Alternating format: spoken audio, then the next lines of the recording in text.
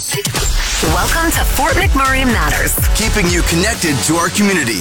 brought to you by Cooper & Company Law Firm and Fort McMurray Orthodontics on Mix 103.7. Welcome to the show. My name is Alex McLeod. Today we're joined in studio by Michelle and Dan with the Wood Buffalo Food Bank to talk about the Empty Bowls Festival. So jumping right into it, who are you and what do you do? Hey Alex, it's Michelle from the Wood Buffalo Food Bank. I am the Communications and Community Development Manager down there. So I look after some events and some volunteers and that sort of thing at the food bank. And I'm Dan Edwards. I'm the Executive Director of the Wood Buffalo Food Bank. So I sort of run the whole show and keep food going at our doors. For sure. And what is the Wood Buffalo Food Bank, that for those that may not have heard of it or know about it? So it is just that. It's the local food bank. So we provide food services to families and individuals that are in need and struggling to meet that food need in their lives, as well as providing some educational programming and other fun, fantastic events that we're here to talk about today. Awesome. You're actually hosting the Empty Bowls Festival coming up. What is it for, like, an overarching theme, I guess? So Empty Bowls is a fun, family-friendly event that features local vendors giving us some food, and then we have arts there as well, displaying both for auction items as well as the Potter's Guild is there selling some items, and we'll have local musicians providing some entertainment and all kinds of other goodies that we haven't quite lined up yet.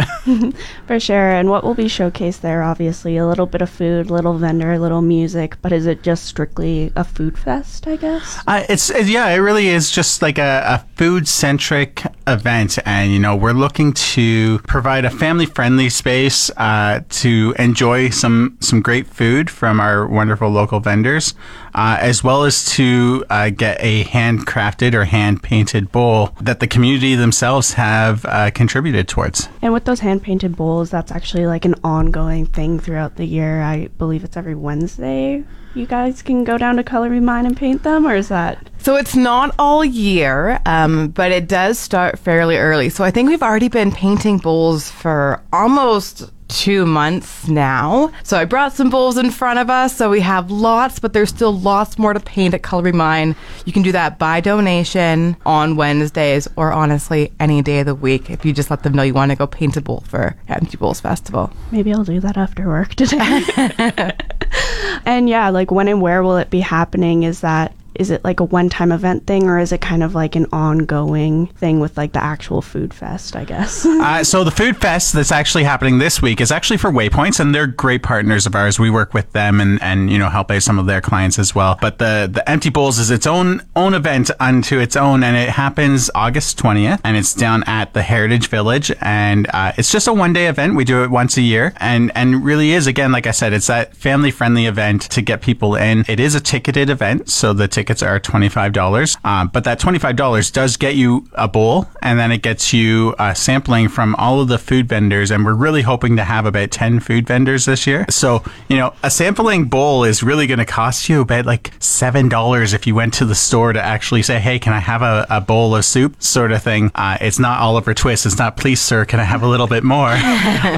But there is, multiple vendors, and it really is a good value. That $25 really just kind of helps us cover the cost of the event itself and putting it on. For sure. And does it raise money for the food bank, or is it kind of like just raising awareness? It raises a little bit of money, but it's not our goal. Our goal of that event is to raise awareness, and again, providing an affordable event for families in this community to get out and enjoy. For sure. How do we learn more about it? Do you have social media? Even like getting involved if you're looking for vendors or volunteers for the event as well? Yeah, absolutely. So you can reach out directly to me. My name is Michelle. It's COMM at woodbuffalofoodbank.com, or you can also just message the Facebook page or Instagram page.